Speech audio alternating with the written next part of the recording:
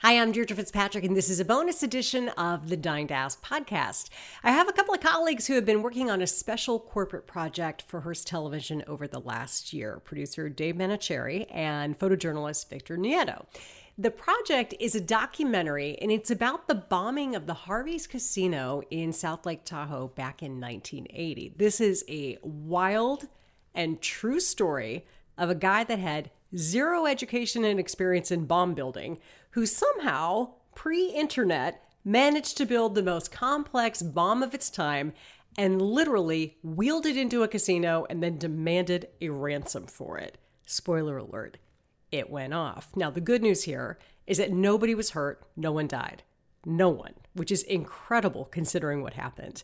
So now, more than 40 years later, Dave and Victor are telling you the story of what happened over the course of just a couple of days in this spectacularly beautiful spot of South Lake Tahoe. And they have interviews with people who have never talked publicly about what happened before. If you like crime capers, if you like dumb crook stories, you will love this documentary. I've seen it and it is just outstanding. It's so entertaining. And if I didn't have a connection to the area, I still would find it utterly fascinating that it actually happened. So on the surface, I was thinking, you know what, I'm just going to offer this up as an interesting backstory in the medium of a podcast because you can talk longer. But then the more I thought about it, I realized that Dave Manicherry is a perfect example of what we talk about on the Dying to Ask podcast. Because Dave is a great example of reinvention, motivation. How do you reinvent yourself after doing your job, any job, over a long stretch of time? So for Dave, it has been taking on a massive challenge of doing something that on the surface is super familiar. It's career adjacent to what he's been doing for decades.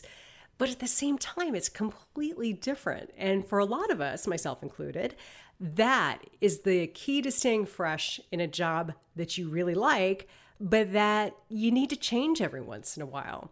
So find a challenge and use a different part of your brain with an assist from the part that you use daily. Does that make sense? Is it more work? Yep. Is it refreshing? Yes. Is it equal parts energizing and exhausting? Yes, yes. A little bit about Dave. So Dave, capital J journalist, old school journalist, new school journalist. He's just a great journalist. Long history of investigative journalism. And he's the guy in the newsroom, and every office has got a person like this, that if you've got something super complex that you're trying to break down into more digestible parts and then explain to someone else, he's the, do you get this guy? Like you can go up to him, show him something. Do you get this, Dave? He'll sit, think. Usually he gets it and then can spit it back at you in a way that you can understand it too. He's a total storyteller. Started in radio. Video, however, became his life. And his late wife used to tell him, you have too many stories you want to tell, which of course sounds familiar to me. Dave has been telling those stories in a variety of ways for a long time. He also is a writer. He has written for Smithsonian's Air and Space magazine on secret military tests in the 1950s. He has written for a parenting blog called The Dad Website. He has won Emmys and Murrows and Associated Press Awards. And his previous documentary, Easy Money, exposed incredible fraud at the California Employment Development Department during the pandemic.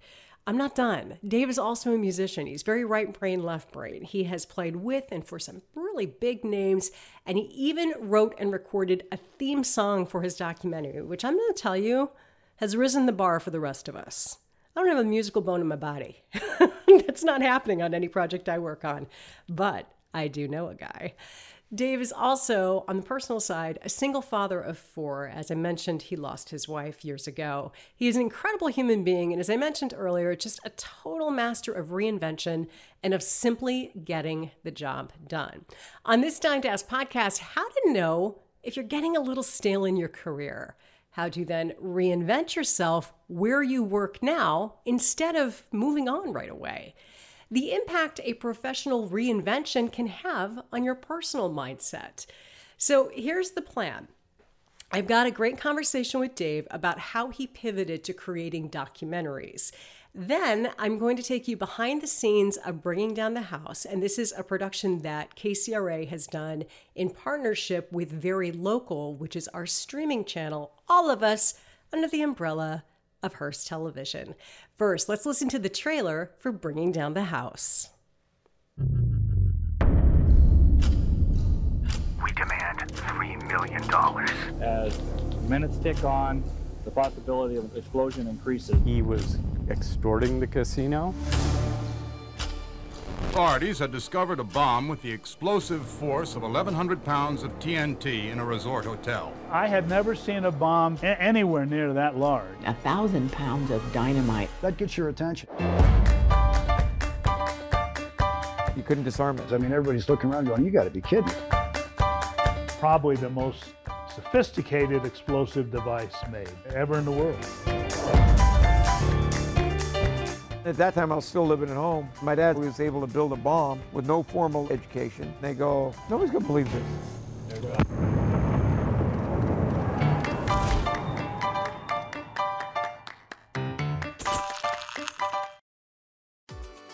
Have you ever wondered how did they do that? I do all the time. I'm Deirdre Fitzpatrick, and Dying to Ask is the podcast that gets me off a TV news set and into candid conversations with authors, entrepreneurs, athletes, and influencers I have been dying to talk to. Soak up the motivation that comes from learning how other people live their lives, how they take an idea or a goal, they follow through, and they pull it off. And maybe along the way, I'll get some answers to questions you've been dying to ask.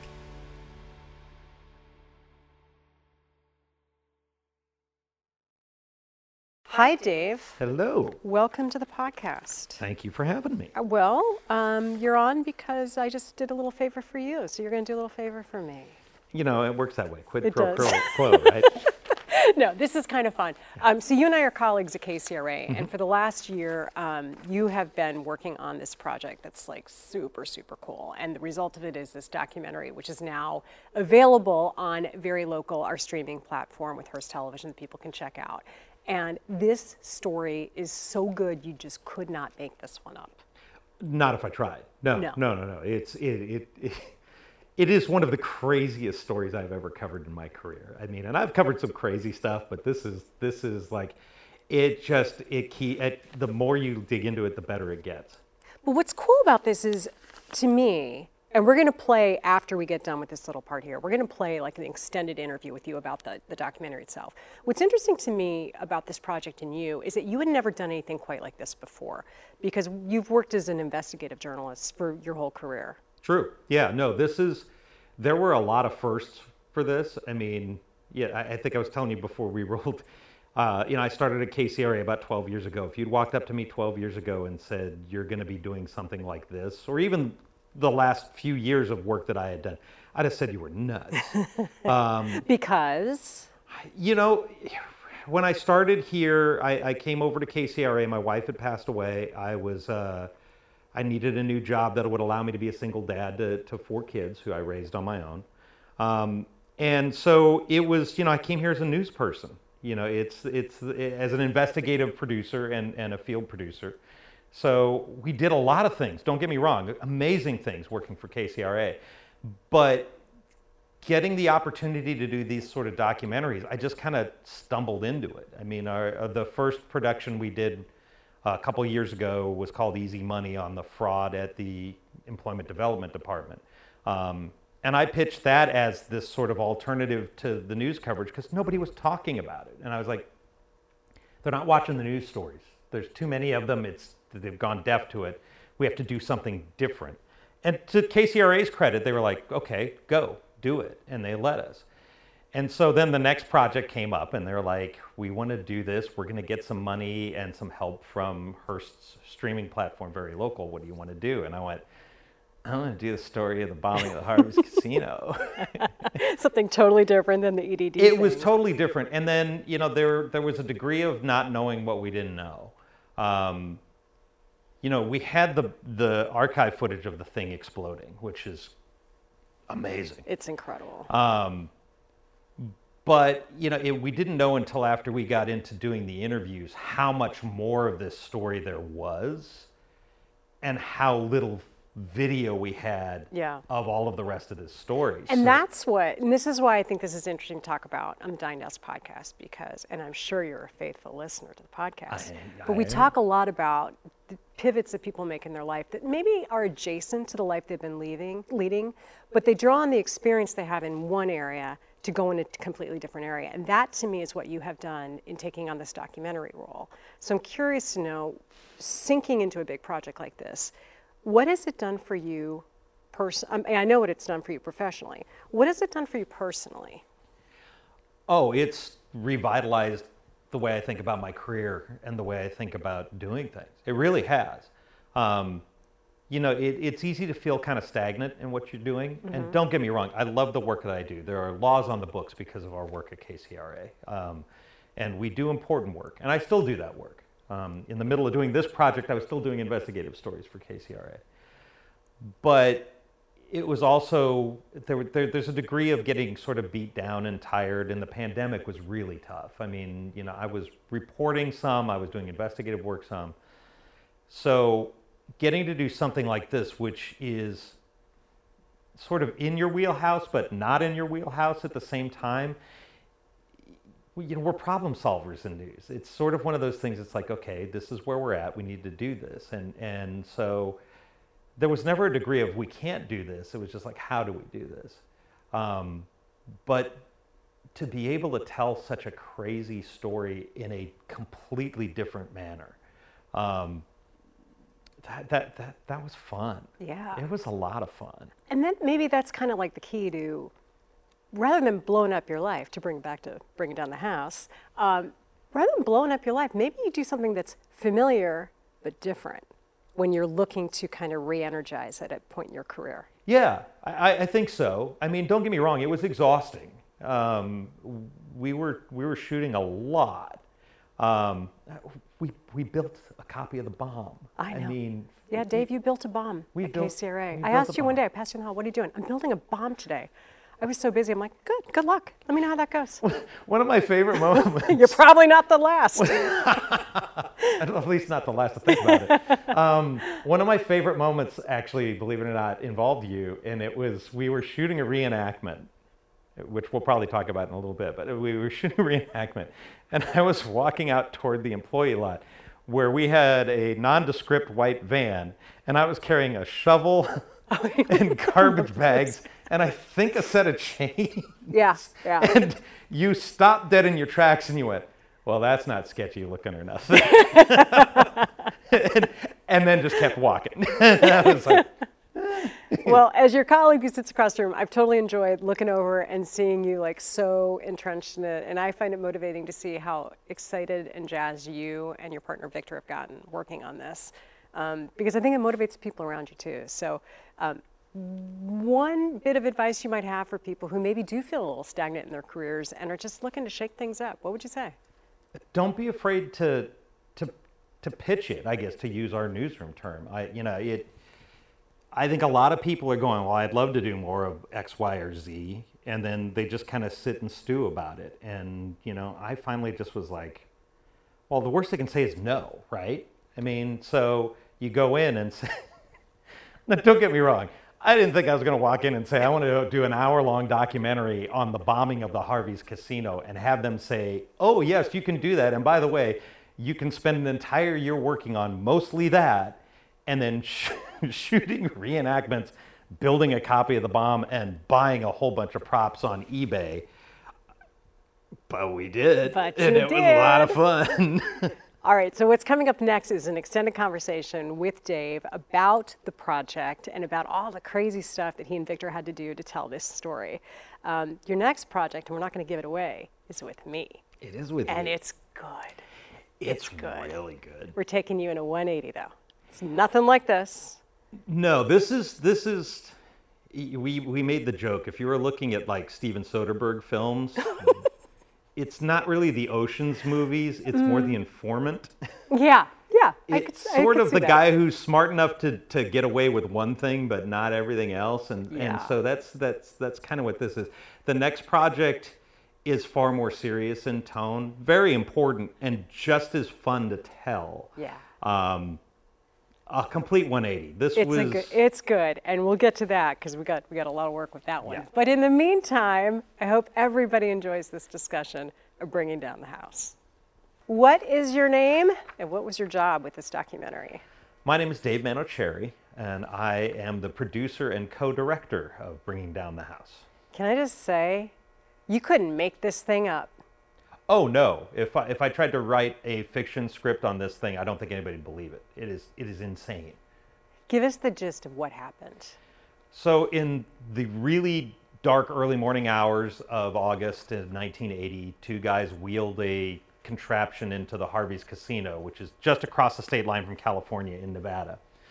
And wheel it inside. The mastermind of the whole plan shows up inside. They take the cover off the thing, and it's a bomb with 1,000 pounds of dynamite in it, and they put an extortion letter there, and they're asking for $3 million, which you would think would be the end of it, but instead, this entire like comedy of errors and massive investigation goes around the fact that these guys put a bomb in a casino. It's just one of the craziest stories I have ever gone through in my entire career. But this wasn't like fake bomb. This was legit bomb from people who had no experience doing any of this until they actually pulled this off. Oh, that's right. Yeah, no college education, probably mostly high school. I don't think that the bomber had actually even graduated high school. With no formal education, puts this bomb, what they call the most complicated bomb ever made, together and wheel it into a casino, and it was designed to explode. This thing had 8 ways that it could go off if they did anything wrong with it. And eventually it did. Eventually it did, in one of the most spectacular explosions I have ever seen in my life. So a ransom note, very elaborate instructions on how to pay it, a huge bomb that the world's best bomb detectives couldn't disarm. How could this possibly happen? It was 1980. You have to think about State Line, Nevada, and even Vegas, it was still kind of the Wild West. So, like, we go to concerts now and you have to have a clear bag and there are metal detectors. There was none of that in 1980. These guys wheeled up to the front door and the security guard held the door open and helped them get on the elevator with the bomb. And so it was kind of this freewheeling, fun-loving sort of mentality, and nobody really thought about anything like this ever happening. Afterwards, it all changed, but up to this point, yeah, you'd think you couldn't get away with it, but they did. How is it that there hasn't been some big Hollywood movie done about this at this point? It's a good question. My theory is because nobody was killed and nobody was injured, which is amazing. I mean, it's an 1,000-pound bomb that... Okay. One moment. One moment, while the door closes. You can probably just close that door, Victor. Are you moving stuff right now? Okay. Just letting you know we're doing an interview in the Studio B. Okay. Oh, I thought it was the garage door.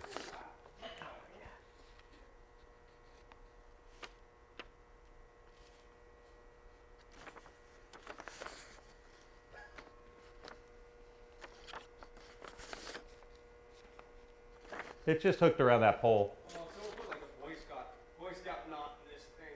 Oh. But it should just be hanging on that pole. Oh, yeah, you're right. Okay. Never mind.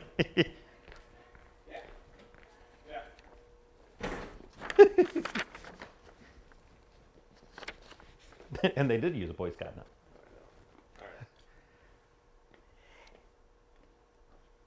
Okay, so we already talked about how this thing hadn't been made yet. It was okay. Why had nobody heard about this before? Was the question. Did you? Can't remember. Did you finish answering that? I don't think I finished answering. I'll do it Okay. again. So, my theory on this is it's mainly because nobody got hurt or killed, which is amazing, because a 1,000-pound bomb just went off, and nobody was hurt and nobody was killed. And it's a good thing, but I think it's also because of that, there's no memorialization. You go to State Line today, there's nothing that indicates there was ever a bomb there. And I think it's just one of those things that they brushed it off and moved on. But at the time, I mean, this all happens over the course of a couple of days, and this was a big story. And because it was a little betting town, people took advantage. People were placing bets on, is this thing going to go off? They were selling T-shirts. They came up with a signature drink. I mean, this was something that just completely monopolized coverage. Oh, 100%. And yeah, the people went outside. There's archive footage of like the waitresses walking out with platters of scotch and like handing it out to people on the street. And they're taking bets. There was like a pool on when the bomb was going to go off. It's part of that like freewheeling, like 1980s before everything got secure kind of mentality. They're like, well, if you're going to, since we can't bet on the roulette wheel, let's bet on when the bomb's going to go off. And they did. What surprised you the most as you started researching, who was involved and who were the characters and who you could get in touch with? I mean, the whole thing was full of surprises. I mean, the most surprising thing was like who the bomber was at the end of the day. I mean, it was this guy that nobody suspected, nobody would have thought about, nowhere near Lake Tahoe. I mean, in the Central Valley of California, and it really is like his story of the guy was a millionaire and he blew it all at the blackjack tables, but it was nobody else's fault but Harvey's. It wasn't his, even though he was betting $100,000 a hand on blackjack, and just to see how he was smart enough to build a bomb, but not organized enough to pull off the extortion plot. That was really the craziest thing in this And movie. that's why he did it, was because he lost a lot of money gambling. A lot of money. He had a landscape business that made millions of dollars a year in the 1980s. That was a ton of money.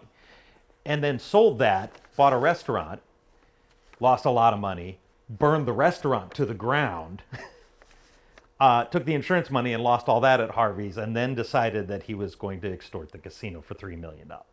But this guy who had no experience, no education doing this, built what your experts described as, at the time, probably the most sophisticated device made. It was. It still is. I mean, it's the bomb techs that we talked to said, if there was 2 detonating circuits in there, they could probably take it out without any problem whatsoever. 8. They're like, you got to take all 8 of them out at the same time, and it's really almost a statistical impossibility to stop all of those circuits from firing before the electricity gets to the dynamite.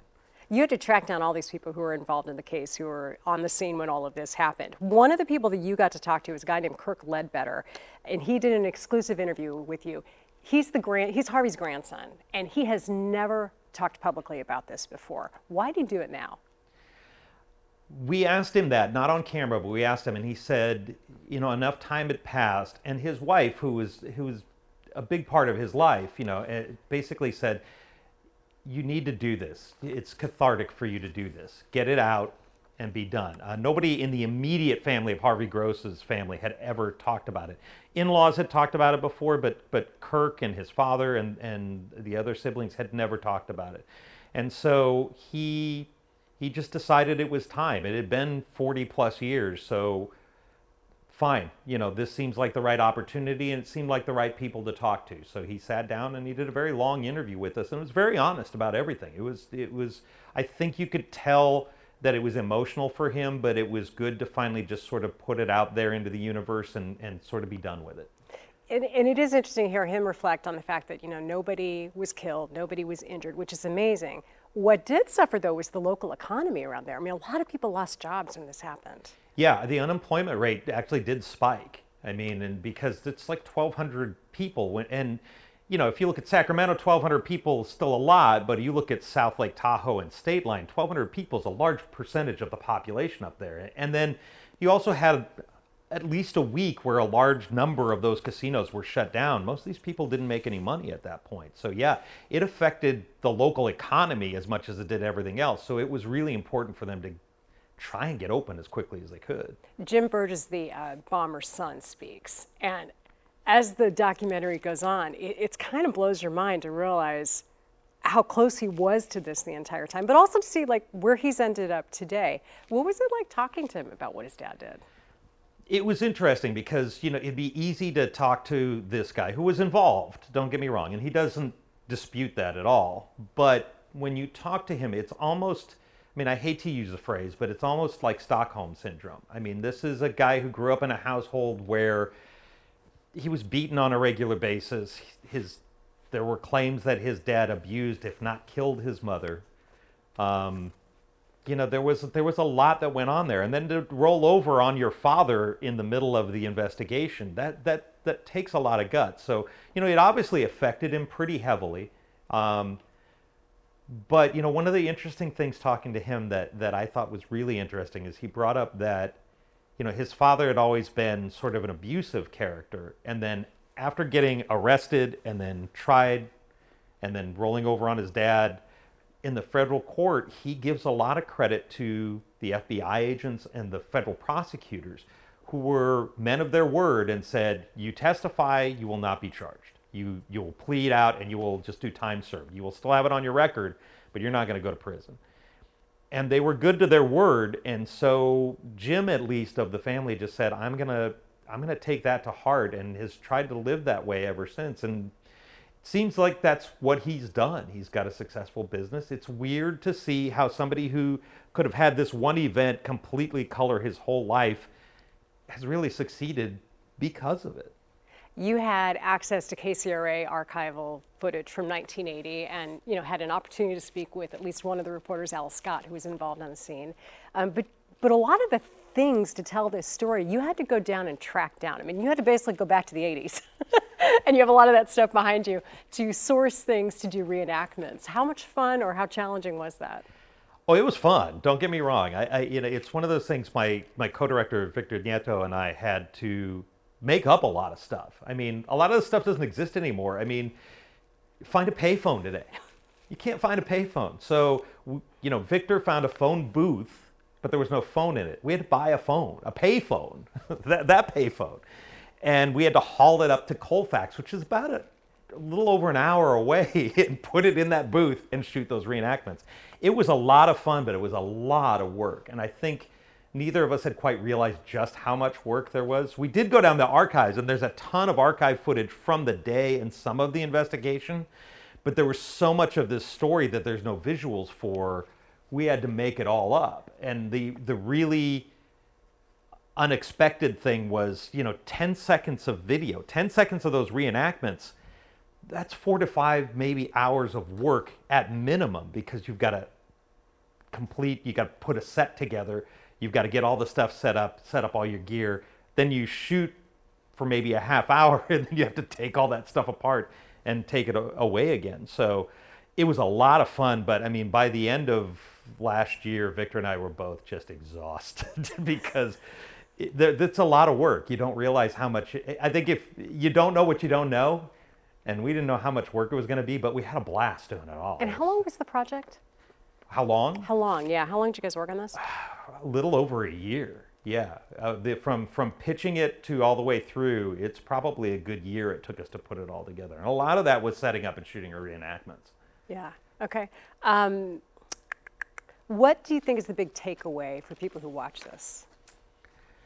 Yeah, this is still relevant. I mean, I think so many people don't know about this event, but it's still relevant. And we kind of end the documentary that way with what you and I may know about it, or you and I may not, but law enforcement does. They still learn from this. And there are events that have happened since then, bombings, the Pan Am flight over Lockerbie, Scotland that blew up, the first World Trade Center bombing, the Oklahoma City bombing, all of the things that these law enforcement guys figured out how to do at Harvey's were refined and then used at these later bombings. So they still use all these techniques, and really, no pun intended, ground zero for them is Harvey's. What struck me is these days, if you wanted to build a bomb, you could probably take out your phone and try to look something up.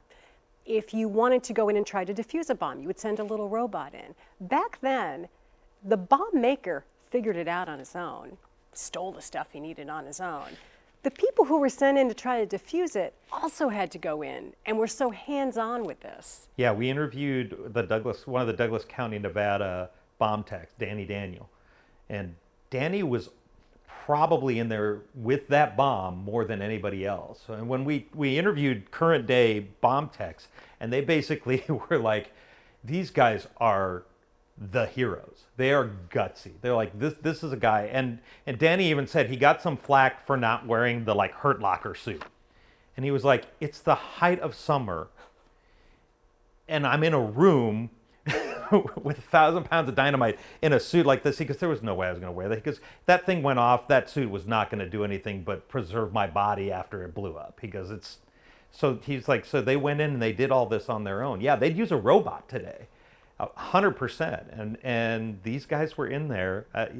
J.D. Nelson with Alameda County Bomb Squad says, even to this day, when you have to go to an event like that, you get a 10%, I think it was, bump in pay for the time period you're dealing with the bombing. And he goes, these guys more than earned their 10%.